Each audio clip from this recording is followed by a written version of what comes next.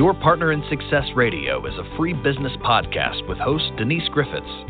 It's all about great stories, conversation, and context to help you move your business and life forward with actionable tips and advice from her guest experts. To listen and subscribe, just find us on iTunes, Google Play, or wherever you consume your podcasts.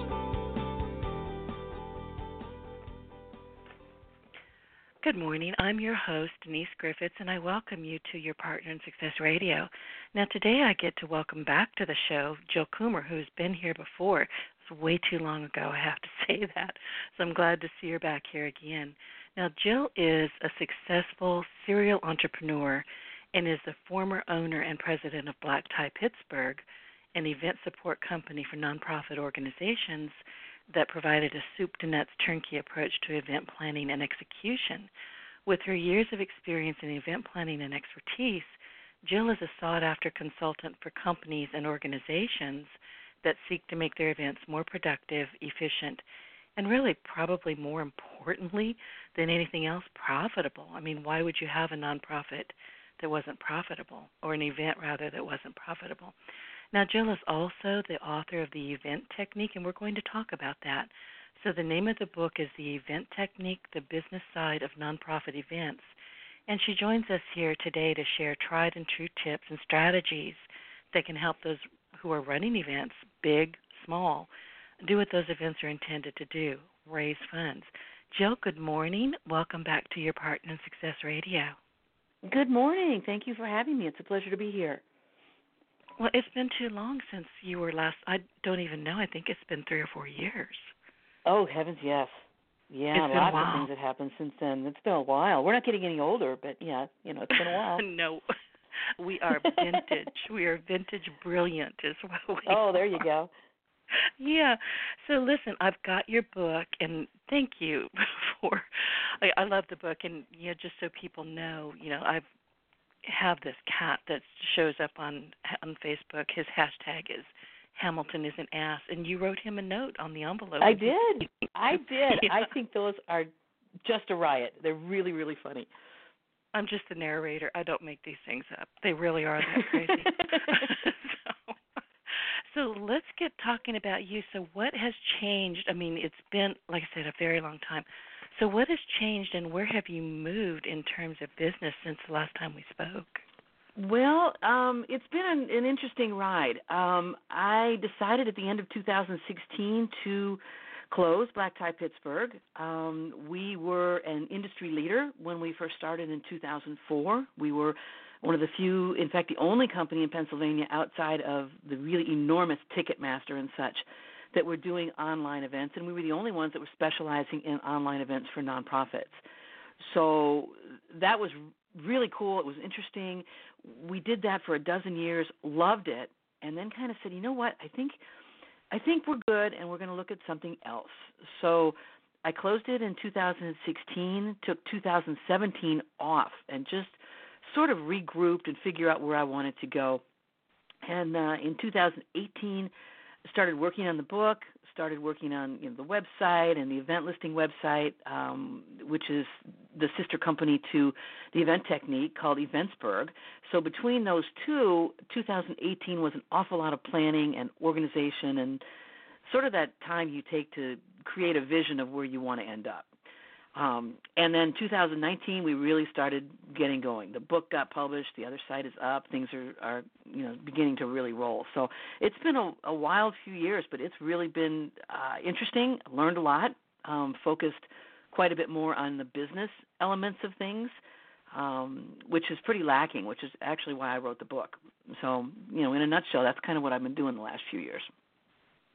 And when I read the book, I realized that's exactly what you were doing. And I've been involved with nonprofits, as a volunteer or a committee chair. I've done a lot of work with them. And I have to say, I agree with you. The business part of it, the business component, is almost not there. Pretty much. When you're dealing with and particularly when you're dealing with, it's an all volunteer force. You kind of take what you can get. So you're really kind of wrangling cats to get somebody to do something, aren't you? You really are, and it's very from the perspective of people that are on your board and such who have business experience, it's very frustrating for them. So they tend to be sort of put on the sidelines necessarily because people want to talk about the event itself. It's exciting, it's fun, and we're going to do all this cool stuff. And the truth of it is the run-up to it is really where the work needs to be done. By the time they get to the event, the day of, it's over. They just have to execute that 2 or 3 hours, and then the event is over. But the run-up to it is really where the issues happen. And the stories that have come out of nonprofits that haven't done proper planning and checking on their sponsors and training and all those sorts of things, it's very, very sad when the event doesn't produce what they expected it to produce because they didn't have it together going into it. So that's pretty much how the book came about. Really, it was frustration in dealing with that. Yeah, and I love the book because, like I say, I've had a bird's eye view, and there came a point where I just said, I can't do this anymore. It's just too frustrating, and frankly, I hate meetings. Hate them. There's just you do not want me in a meeting because if you start clicking your pen, I will take the pen and leave with it. I can't. Oh no. Oh geez, but it's so frustrating because you're right. I mean, the level of excitement is high, and people, they have these terrific ideas, or maybe not so terrific ideas, but they're excited and they're excitable. But getting them to all work together to their own strengths, first of all, I think you have to find out what their strengths are, and then put them where they need to be. Whether they, no, I want to handle the punch bowl, but I think that's a lot of what goes wrong. So I can't wait to hear what you've got to say about some of these, tips and advice, because it can be messy and it can be terrible. Yes, it does. It is messy sometimes. Yeah. In fact, that really is the first chapter of the book, which is talking about evaluating. Why are we doing the event? What is the end goal? And, of course, obviously everyone says it's always money. Well, that's fine, but what about the ramifications after that? Do you not call anybody and you don't talk to them for another year until you need money, or you don't contact the sponsor for another year until you have another event coming up where you need them? So all these things that you would use in a traditional business, if you will, need to be applied to the nonprofit because the 501c3 is a tax designation. It doesn't mean that you can't make money. And so it's business. I just lost you. You just broke up. Can you say that again? Oh, my gosh. Okay. I heard 501c3, and then it just kind of disappeared. Right. The 501c3 is a tax designation, but it doesn't mean that you can't make money. So if you approach that, the nonprofit, as a business, you're far more successful. And the interesting component opposite of that, of course, is that you're going to reduce the amount of stress in going forward. So the planning, the evaluation, the organization, I tell a number of clients that I work with, put yourself in your office and close the door. Turn off the phone and work through your entire year. Take an hour, 2 hours, however long you need, to work through your entire year and lay it all out. Because ultimately, if you're the event planner or the development director, you're responsible for it, and you need to keep your team, your folks, on the right page and focused. And if they can see this is how things are going to work all year long, and you stick to that plan, you're golden because you've already taken the time to think about it instead of trying to figure it out on the fly. Right. The time to organize yourself is not 10 minutes before the doors open. It needs to be 10 months before the doors open. So huge difference in philosophy. Exactly. And for some reason I just thought of garage sales because I have a client who is having a massive garage sale. And one of the things he said to me that made me kind of, snorkel a bit, we call it a kersnorkel. It's like you don't know if you're snorting coffee on your keyboard or you're laughing or joking or whatever it is. It's a kersnorkel.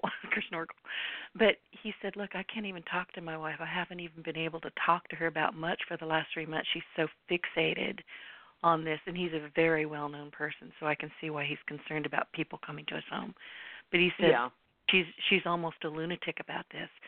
And for some reason that popped into my head because I have seen this happen with nonprofits, when they're having these events where one or two people are very, very focused and everybody else is running around going, but what do I do next? What happens? It's almost like there's no flow. There's no, from the top, there's nobody really directing traffic. And actually that's very true, and it falls to the development director in a lot of cases, or an event coordinator, and they may or may not have any business experience, and that's where they get into trouble. The planning part, actually sitting quietly by yourself and working, mentally working through everything that's going to happen. When do you need to get your sponsors? When do you need this done? When do you need that done? And even if you do it in a simple form, like on an Excel spreadsheet or Smartsheet or whatever, to keep track of that, you can take it to your team and say, here's what we need to do. Here's who's going to do it. Here's the date that it's due. Progress, all that kind of stuff. People will relax much more if you give them a plan and then hold them accountable. This is what we're going to do. You almost have to. Here's who's going to do it. Right, you have to have an organizational chart, which leads me back to that, that big event that he's got going on. He feels like he doesn't have an organizational chart. He wants to know where he's supposed to be, what he's supposed to do. And to date, he doesn't know, and it's pretty frustrating. And for some reason, that just struck me as, kind of being the same as what I see happen in some of these nonprofits. You've got a lot of people who are willing to help, wandering around going, what do I do? Where do you We don't need know what me? to do. What's going on? Just clue me in here. And, of course, as the event gets closer and everyone gets more uptight and more focused and more nervous, that's when things really need to be on point and targeted, and generally that's when things fall apart. It's really a kind of a dichotomy to keep everybody on track. But if you, as the event person in charge, the development director or whoever is in charge of that particular event, has got it laid out in advance, and the minute they get off the rails, you can come back in and say, folks, look, here's where we are. This is what needs to happen. It's right here on this sheet. Don't worry about anything else other than your job, and get it done. And they're much better that way. The organization is happier. And, the other thing that happens with a nonprofit then, when the event is midway through, everybody relaxes. And then there's even more opportunity for things to go wrong, because now they've had a couple glasses of wine and everybody's happy, and so it's a whole litany of things that can happen, which none of which are intentional. No one expects it to go south, but occasionally it does. It's just amazing. But for me, to work with them and not have them be organized made me crazy. Coming out. Well, I'm crazy just listening to this. I'm just itching because, and you said something at the top of the show. You've got board members who are probably business leaders, business people. Yes. I can't even imagine how bad they itch. That has got to be crazy. They do. Making. And when you talk about board attrition and people just kind of backing out or disappearing off the board because they feel they're either not being heard or they are being heard and they're being sort of pushed to the side. It's like, well, we know events, business, and we know events. Well, they're one and the same. The end goal is increasing revenue. So it is a business. And what can be gleaned from working, corporate people and such on a board is enormous. And that's usually an untapped resource in a lot of cases, which is really a shame. It really is. So that was one of the things that we talked about. Yeah, and listen, while we're talking about the event planning, because that's what we're talking about, let's go over the acronym EVENT, because those mean something. So let's start there, and then kind of work our way through the different processes that you want to share with people. That was basically as I was sitting, I can't even remember where I was, but I was thinking about it, and I decided that would be the easiest way to break this down. So the acronym of the word event, and the first section I talked to earlier, was the evaluation section. Why are we going to do this event? What's the end goal? Of course, the end goal is always to raise money, but at the same time, there's other things that need to happen with that. So evaluate covers everything from, do we have the right people in the right positions to do this? Because if you don't, it's very hard to execute. The V in event stands for venue and value. And people, in a lot of cases, will decide whether or not they're going to attend an event when they find out where it is. It might be an elite club. It might be some place that ordinary folks can't get into that you need to be a member of, for example, or a museum after dark, or a back-of-the-house thing, or whatever. Something really unique in terms of a venue is going to attract people. So that's hugely important. So that chapter talks about venue and value. Will the guest, the donor, come away saying, that was awesome, it was worth every penny, sort of thing. It's kind of like when you go into a restaurant and you're expecting a certain thing and you see a cheeseburger on the menu for $15.95 and you expect a certain thing. When you see the same thing on another restaurant's menu at $21.95, then you're not loving it so much. So you've now reached the point where the value or the perceived value is not there for the guest. So that chapter is also really, really important. The second E is the enthusiasm and the effort, and that translates into your volunteers, your board. How much time is this event going to take to execute everything? And that was one that really struck me as being intensely important, because in a business side, that's personnel. That's your people. That's your salespeople that are out there and being the face of the event when people come to the door. N is the chapter that did not connect initially with a number of people when I ran it past them, and that is the numbers. And people don't like numbers. They don't want to deal with that. It's just icky. So the numbers part, of course, is absolutely critical, because if you don't make your numbers, programs get cut, people get laid off, same as in a business. If you don't have the sales, same thing happens. So there's a parallel there between the two. And the last is T, which is time. And in life, daily life, as well as when you're at your job, your time has value. So how much time is it going to take to put into this nonprofit event to make it a success? Because your time has value. If you're not working on this, should you be working on something else?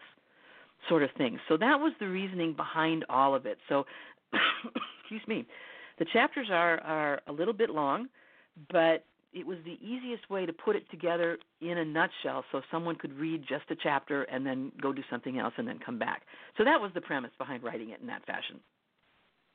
Okay, so we got EVE. N, I think you said, was for numbers. What was T? T is time. Time. Okay, I missed that one. I'm sorry. Yeah. I was writing a note about numbers, because I think what a lot of people, particularly if they're volunteers and they're good-hearted people but maybe don't have a business background, they may not be thinking about the actual numbers, and that means the costs of the event. Yes. I mean, yes, you want to be profitable, but you can't be profitable unless you've got your costs in order, right? Right. And sometimes, too, occasionally organizations won't necessarily think about the peripheral costs with putting together an event. Do you need security? Event insurance is an absolute necessity, and they may not even think about that until the day of. What about insurance? So, yeah, what about insurance? If you have an event where you're going to pour alcohol, you need to get your insurance before the event. You can't wait till the day of. So, there's all these different things that are peripheral to sitting 100 people down for dinner at 6:30 and having the silent auction close at 9. So the real business part of it that's necessary to protect yourself and the organization going forward and doing an event. So that sort of thing is what I really wanted to put in the numbers section without making it too accounting geared and that sort of thing. But those issues are intensely important, and oftentimes they are not thought of until the very last thing, and sometimes not thought of at all.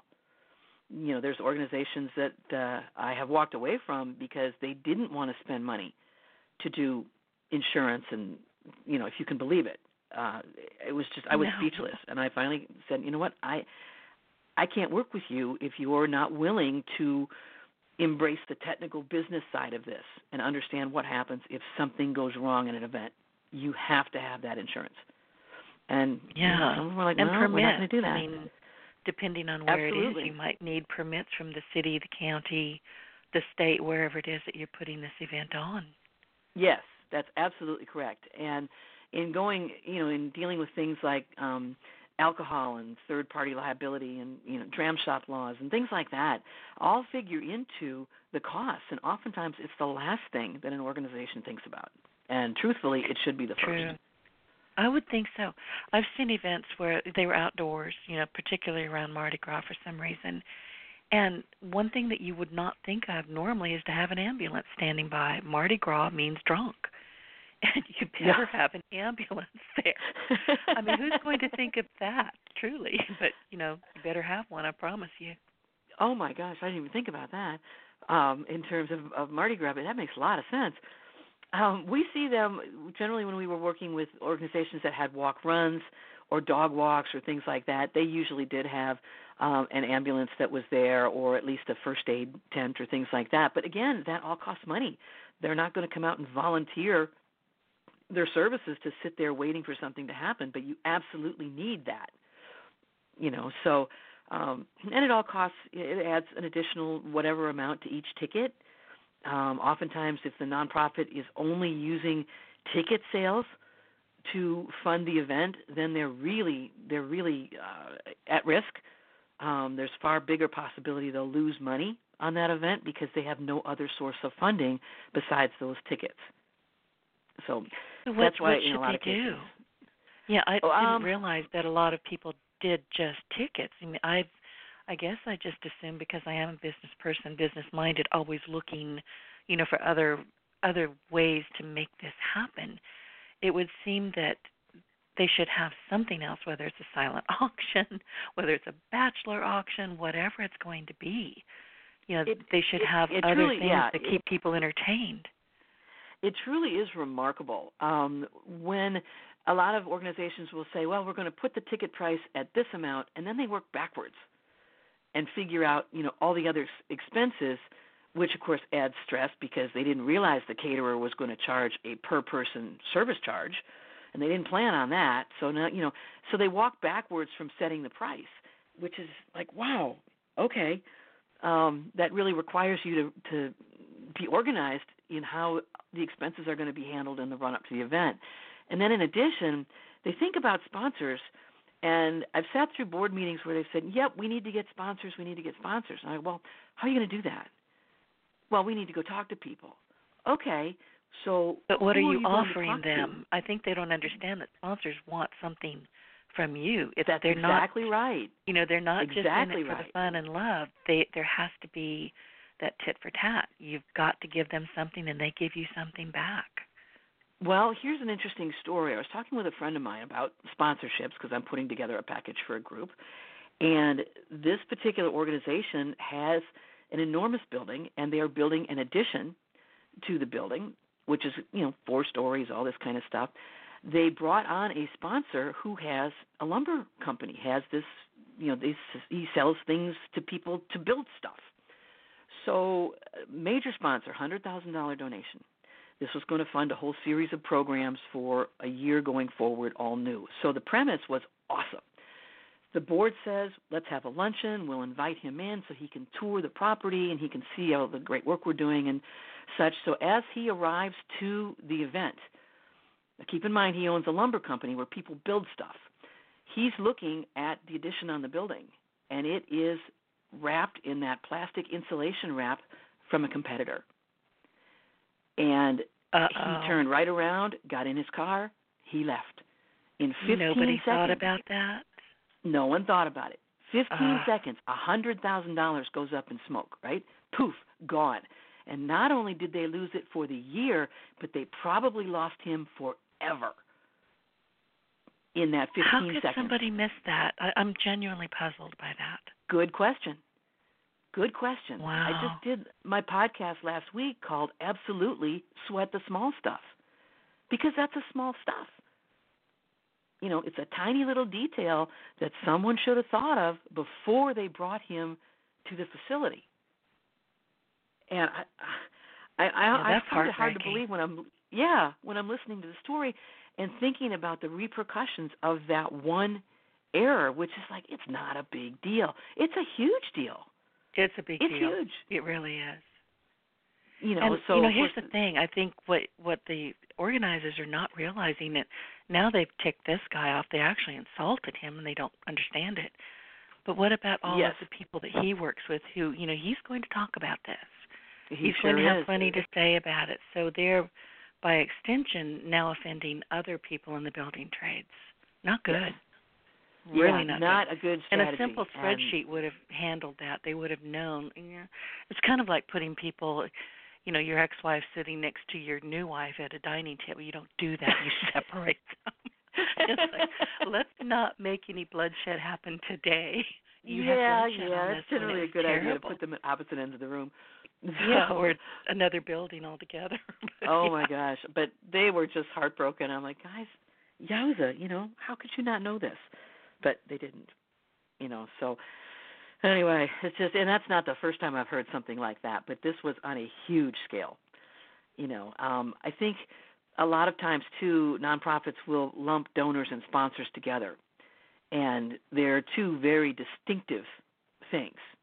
Your donors are folks that are there because they believe in the mission. It's animal rescue or whatever it is. They're there because they want to see that. The sponsor's on board because they want to reach the target audience that is following that mission.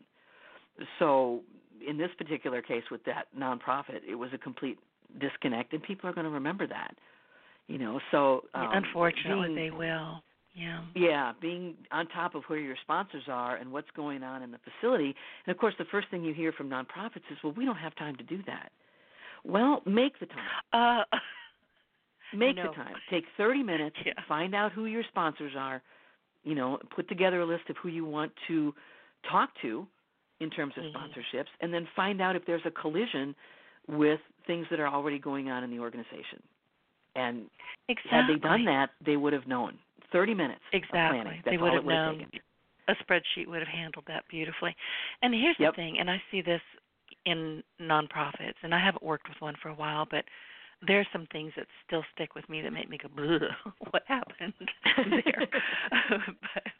But one of the things that I noticed was that they're not giving their sponsors or their donors enough love, enough, thank you, and enough, how can we help you? I mean, this is a reciprocal relationship. It's not once a year, and I think that gets lost. In the event kind of gets lost once it's done, once it's out of the way. Then you're back to the daily business of the nonprofit, whatever it is, and you just kind of go, okay, well, we don't need to worry about this until 6 months down the road. You should be saying thank you. You should be taking them donuts. You should be sending thank you cards. You should be mentioning them anytime you can in your newsletter. I mean, what has to be done. There's any number of things that you can do to show them your appreciation all year long, especially if you want them to come back the next year. And I think that gets lost. Yeah, that's very true. And what happens, too, is that the nonprofit won't necessarily stay on top of a newsletter or, anything like that until they need money. And then they just, the email box is just overflowing with, invitations to the event and, blah, blah, blah. And it's like they forgot the rest of the year. So people tune that out, and they drop off of email lists and all sorts of things, and they just don't want anything to do with that anymore. So a number of nonprofits that I have coached, I've encouraged them strongly to know their donors, find out what some of the background is as to why they are involved in your organization. People will, for someone who's lost somebody to, cancer. I lost my dad to a very rare form of lymphoma.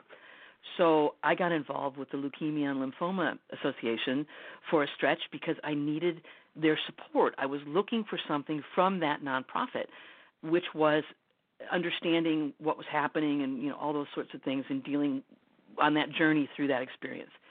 And I still keep in touch with them, but not nearly as much as I did. And there's a number of organizations that have that sort of attraction, so they're constantly looking for new people, which is also good, but the retention of people that sort of drop out is really important. So they have now started to do more outreach to people who were involved with them in the past, which is great. I don't want 50 emails in my mailbox every month, but I'd sure like to hear where they're going and, what's going on. So send me something once a month. Say, hey, we're not looking for anything. We're just trying to bring you up to speed on the research front and what's happening here and what's happening there. That goes a long way. I'm much more inclined as an individual to get involved with that nonprofit when they say, hey, we're having our event, here's the tickets, it'll be fun, all that kind of thing. I'm more inclined to go, okay, I'll give that a look, because they haven't badgered me for money the other 9 months of the year. They've kept me in the loop, they've kept me informed, and I feel like there is now much more of a relationship there, if you will. Hugely important. And that's actually, so important. I'm glad you said that, because that's really important. You can't, look, our spidey sense goes off. If I haven't heard from you in a year and all of a sudden you want me to donate something physical or my time or money and I haven't heard from you, it's like my spidey sense goes straight up. And I'm like, no. Yeah. I get kind of cranky about things like that. That's a good word for it. But they all do it, and it's well, not all, that's not right to say, but a fair number, let's put it that way, will do that. And the same with the sponsors. That 2-month push ahead of the event, they're all over looking for sponsors, trying to get more money. And if they've worked on it all year long and established that relationship and, called the sponsor, said, hey, you know what, we know we don't have an event coming up for a while, but we want you to come out and tour our facility. We would like some of your people to meet some of our people and get them engaged, get them actively aware of what the nonprofit does. The biggest issue with sponsorship is, in a lot of cases, is that the company will buy a table of 10, and then they'll run around the office saying, we got tickets for XYZ Gala, who wants to go? And sometimes they won't know until the very last minute, and that's understandable. But for the folks that you know in advance, get them on board. Get them so they understand why they're even going to the event. That goes a long way. And people really just want to be recognized. They want to be appreciated for what they're doing. And if you address that and respect what they do as well as the fact that they're just people and you like them, you're going to be much better off, much happier. Right. And I think a lot of people don't really understand that there is very definitely a business component to a nonprofit. There has to be. And what I'm hearing you say is by incorporating these different steps for fundraising into your business model, your business planning, you're going to stay ahead of it all by doing it daily, weekly, monthly, whatever it takes. And I wanted to chat with you a bit about social media, too, because that's a huge component in practically everything we do anymore. I build a lot of websites for nonprofits. I love working with them. And, I will tell them when they come to me and say, we really need a website. And the first thing I'll say was, what about your social media? Oh, we don't have that. Then I won't build you a website, because what I will build you will be a very pretty website that is nothing more or less than a boat anchor. It's not going to do a darn thing. Yeah. Unless you're actively reaching out to your donors and your sponsors and the people who profit or are a big part of, being in your nonprofit, whether, let's say, it's a medical clinic, it's a free medical clinic. You really want to make sure all of those people know that there's something going on Friday at noon at the clinic. So you need to stay, if you can't handle a newsletter, which I think is a huge mistake, at least once a month you should have something on your list. But social media is a terrific way to reach all of these people. And I'm not seeing that it's really being embraced. What are your thoughts? It's interesting to watch. In 2004, when we started Black Tie, social media was just getting rolling. Facebook was kind of sort of a thing, and Instagram really wasn't there. Snapchat, I don't think, was invented yet, and TikTok was like, really? TikTok was what a clock did. So I put an extra chapter in the book that talks about social media and how nonprofits should absolutely embrace it, but they need to be careful about how they're embracing it. When there is an event on the horizon, let's back up a little bit. In looking at, let's call them the big four, we have Facebook, Instagram, Snapchat, and TikTok. Twitter is good, but Twitter also requires really a lot of maintenance. You need to be on top of that a lot. in order to have any sort of impact at all, because there's so much going through it. You should still be involved with it, but it's to really do it correctly, you have to be on it, 2, 3, 4 times a day. In looking at Facebook, the largest demographic group of Facebook right now, fastest growing group, is those over 70. You're kidding. 70 years old. I did not know that. And I thought I knew everything about social media. Oh, no. Not seriously. Yeah, I found this out maybe 2 weeks ago in another survey that I was reading. And yeah, that's the largest group, which is pretty cool, but at the same time, it's not necessarily going to be the preeminent way to get everything out if your target for your nonprofit is millennials. They won't even really look at Facebook proper. They're on Instagram and even more on Snapchat. Mm-hmm. Yes. Mm-hmm. And so it's really, you kind of need to tailor your message to all these different platforms, because the older group is not going to be interested in an event with, we're going to have a walk run where everybody's going to throw paint on each other and, all those types of things. Those are so much fun, but somebody who's 60 years old is not going to be interested in that event. So you have to target, each group depending on where it is you want to go, and also be exceedingly careful in how you post, when you post, and who's posting. The number of folks that should have access to the social media, 2, maybe 3, maybe within an organization, maybe 3 is and probably that's it. Dangerous. 2 is about it. it. Yeah, absolutely. And we've gone back and do a little looking at hashtags and how to utilize those. 3, maybe 4 hashtags that you solidly stick with. They go on everything you do. The name of your organization, the name of the event, and some other tagline that's going to grab people's attention. And 3 or 4 is great. You see a lot of folks that will say, well, you know what, we're going to put up 25 different hashtags, and it's going to go everywhere. No. It won't. Yeah, if everyone else does that, it's going everywhere, all right. It's right into the circular file, because nobody's looking at any of that. In fact, I find myself, I'll look at the first 2 or 3 hashtags that are posted, because I'm of the belief that those are the ones that are the important ones as a consumer, and I ignore everything else. I don't even look at it. So, find those 2 or 3 hashtags that are really going to be effective for your organization. Consistently use those. And then go ahead and consistently post. Keep in touch with all of your, donors and sponsors that way. Send out things and post talking about your sponsors. Put in links. Hey, do you know about XYZ organization? They're one of our supporters. They are awesome. And tag them. Tagging is different from hashtagging. I mean, at this point, and, people need to understand, when you're tagging someone, and do it carefully. Don't just do it willy-nilly. You will tick people off. I get ticked off on a daily basis when people tag me and stuff that I don't knit. Don't tag me on a knitting video. But, that kind of silly thing. But what happens is, once you have done it properly, and that's a whole other conversation, but once you've tagged one of your sponsors, properly, now you are part of their audience. Their audience is now going, oh, okay. You have brought yourself into their audience, but you have to be very, very careful how you do it.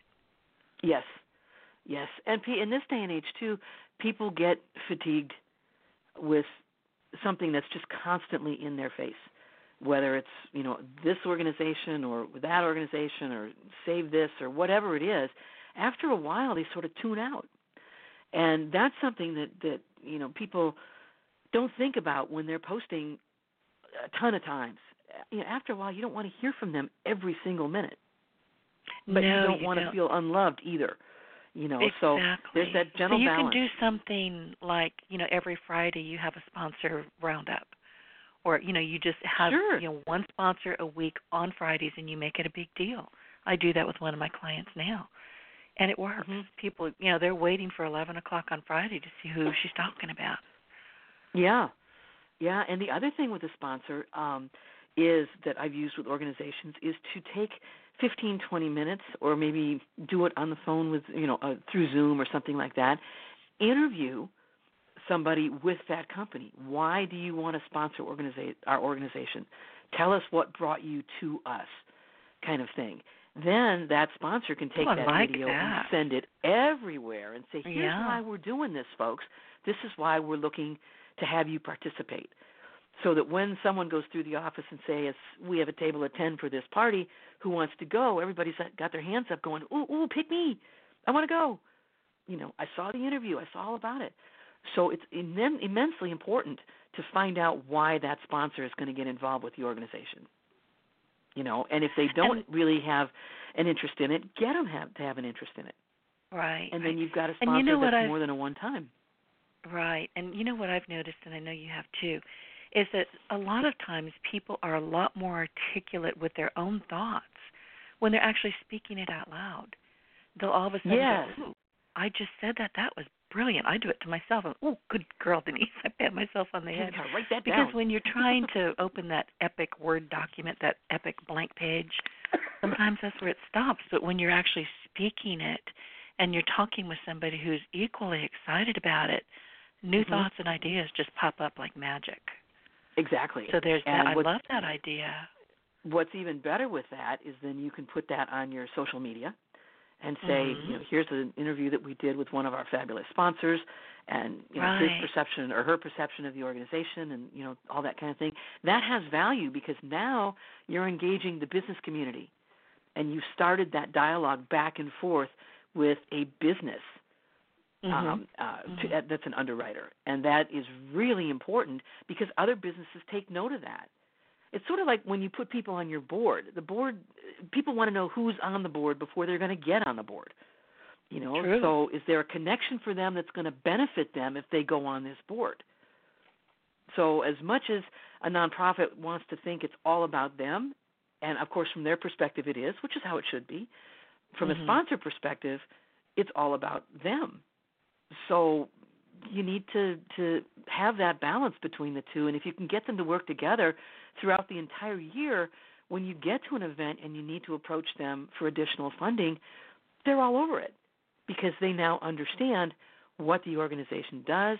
They've seen the value of being involved with your organization because your organization is on top of it. You are savvy in dealing with the business elements, and that will make you a success. That's the bottom line. Right. So I didn't mean to cough on you. And Jill, while I'm listening to you, I'm really understanding that none of this is rocket science. It's all common sense. Most business people are going to absolutely get this, and people who are not business people, it still makes sense. Like, oh, well, I never thought of that. That's easy to do. Let's work that in. So there's nothing here that's going to make you go, oh, that ain't happening, hon, as we say in the Deep South. But it's just the perfect mix of working with your sponsors, working with your donors, working with your volunteers, working with your board, everybody. And once you get those working relationships going, and you keep them going, and you make them part of the business plan, how can you go wrong? I mean, truly, how can you go wrong? That's the goal, is to make it all very easy to do. Essentially, from the perspective of the nonprofit, you're in customer service. And, what happens when customer service is bad. Yeah. And the stories out there are legendary of certain companies that are just, oh my gosh, they're so bad, and people remember that. So from the nonprofit perspective, you're in customer service. You want people to come and enjoy your event, produce a great event, all that sort of stuff, but you have to treat them right. You can't take them for granted. Big difference. I guess my next question or observation, if you will, is how was this not common sense to start with? I mean, how did things just go? I really want to know. I mean, it took you to put all this together and create this acronym and, show people how you do this. This is common sense. Why did it take so long for this to happen? That's a good question. Realistically, I'm not sure there's an answer to that. I guess maybe part of it could be attributed to the fact of why a nonprofit springs up. Good people, good heart, they have a mission, they want to do the right thing, And sometimes the other parts that really need to be considered are off to the side. It's not really what they're focused on. They're focused on their mission, and who can blame them? That's why. Yeah, I understand that's that. Why it's there. Right. So, oftentimes there needs to be this synergy where you have other business people, and it can't just be the CFO. The CFO cannot be the only business person involved with the nonprofit.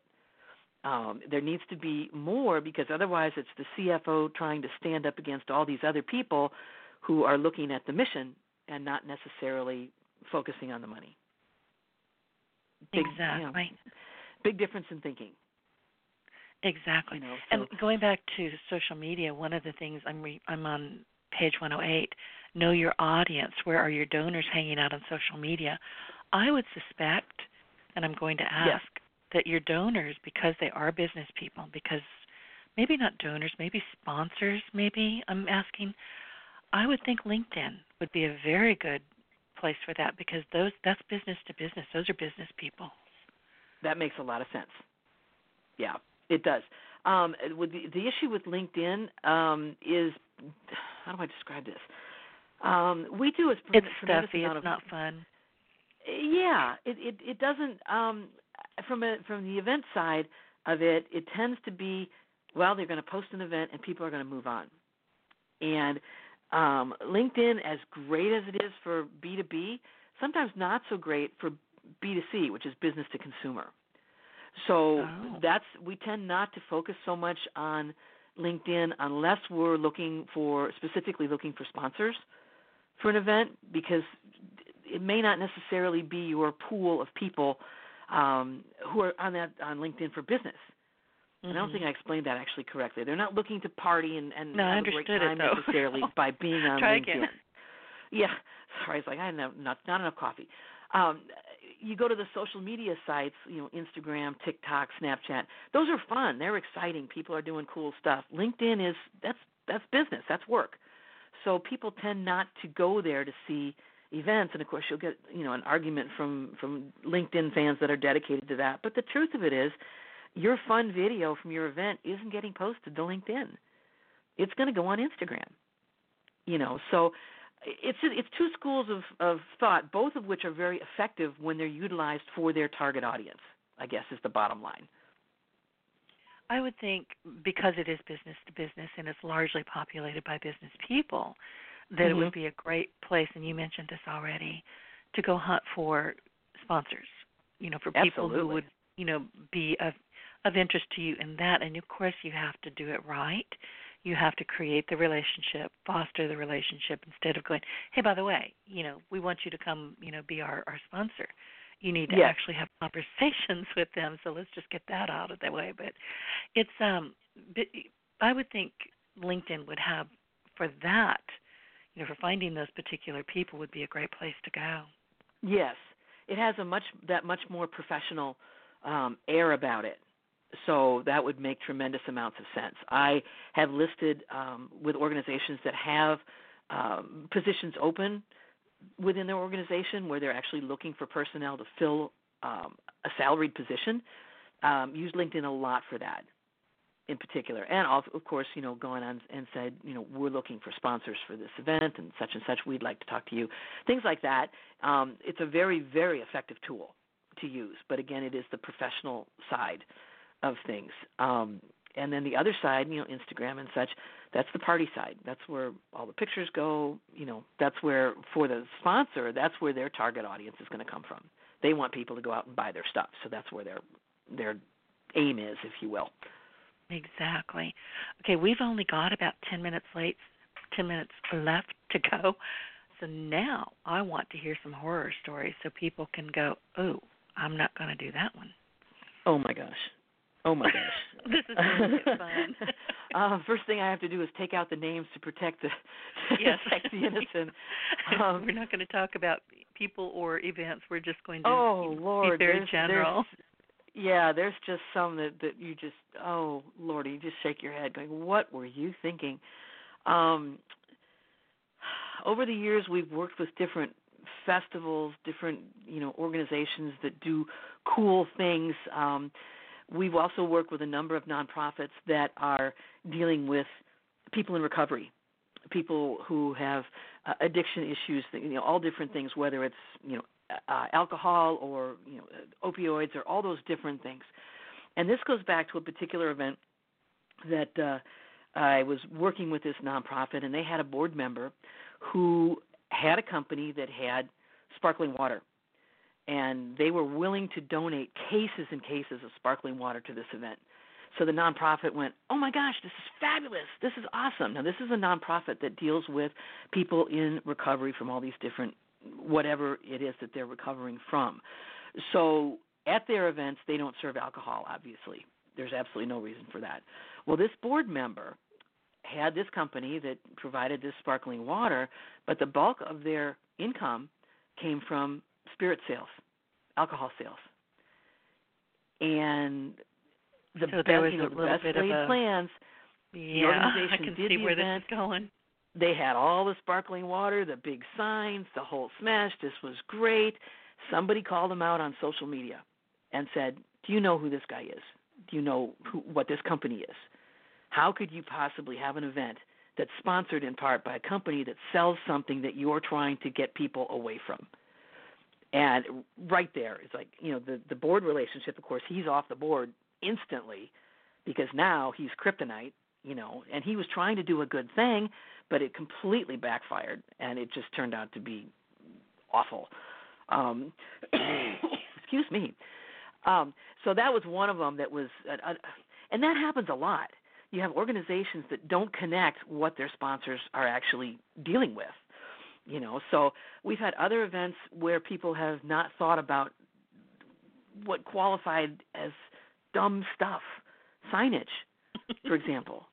There's an event, I just 3,000 people. I know what you're talking about. And there's a VIP line, and there's no signage to tell them how to get to the VIP line. And there's 3,000 people coming in the door. So you're standing there kind of watching this slow-motion train wreck. It's like, oh, guys, what are you doing? So that's another thing that should have been on the sheet, saying we need signage for everything because people don't know where to go.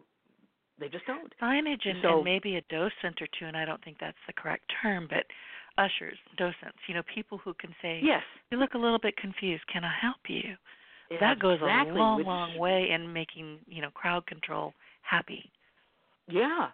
And, another one that we had was an event that was at a beautiful hotel that we did. They had a number of young ladies who were behind the registration desk and, cute, exactly what you would want if you were in customer service. They were absolutely darling, great personalities, exactly what you would want to have as your front of the house, guest services person.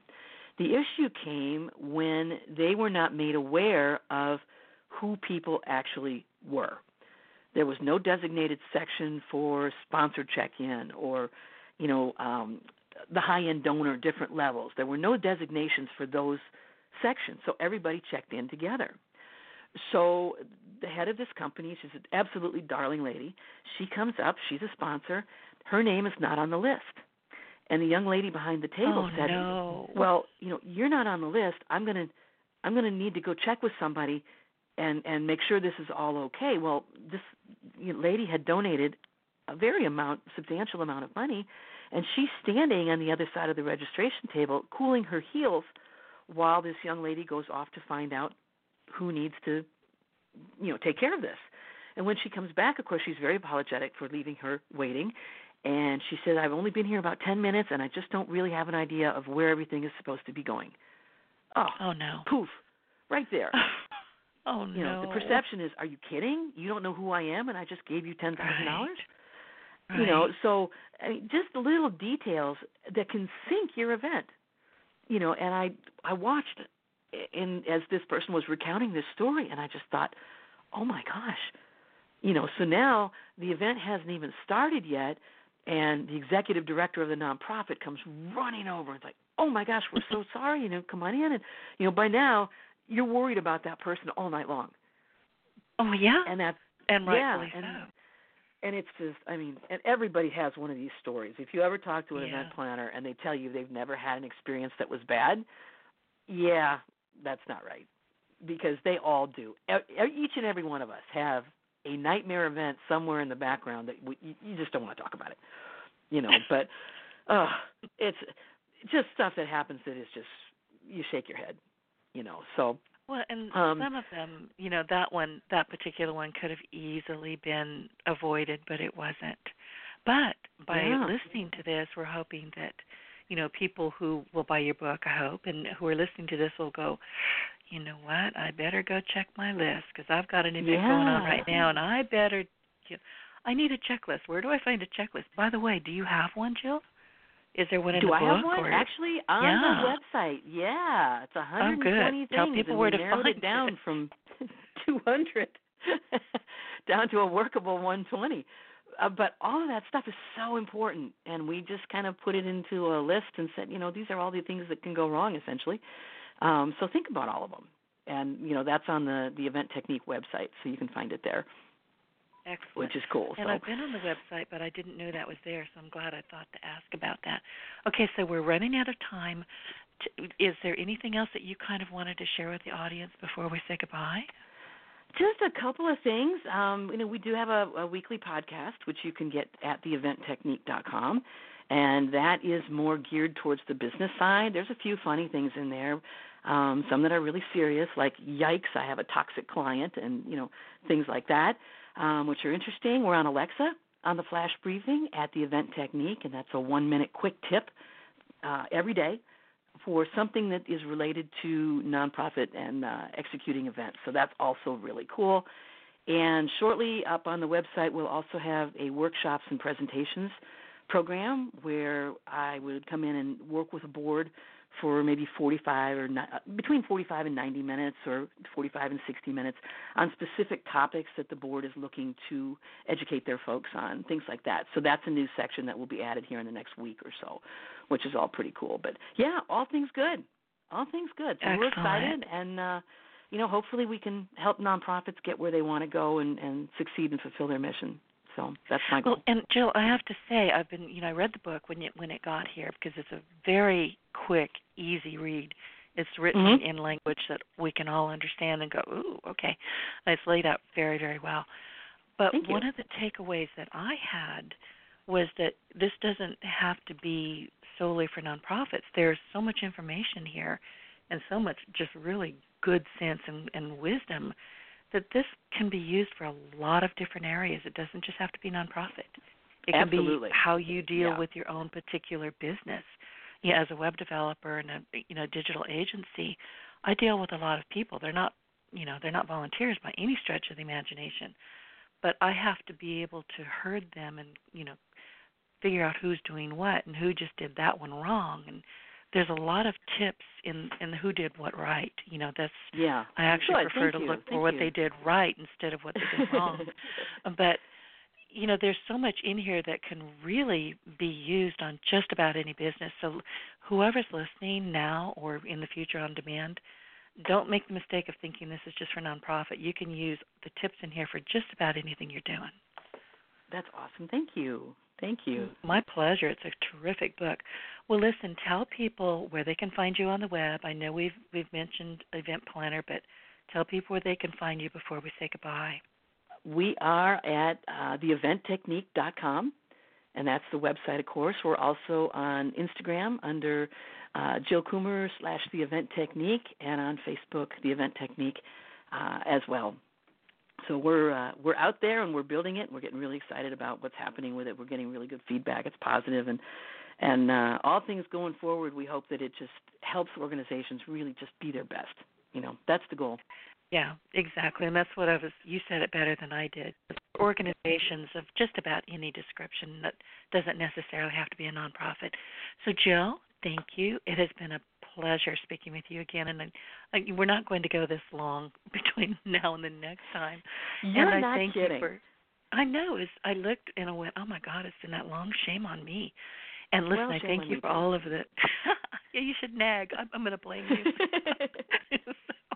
Listen, thanks for all the wonderful tips and advice and the great stories that you've shared with our audience. And before we say goodbye, I would like to remind our audience to be sure to look for us in iTunes and anywhere else you consume your business podcasts. Just look for your Partner in Success Radio, and take us along on your success journey. Jill, thank you so much. Thank you. It's been fun. It has. Get your voice heard. If you would like to launch your own far-reaching podcast, contact Denise Griffiths at yourofficeontheweb.com and go to the podcast tab.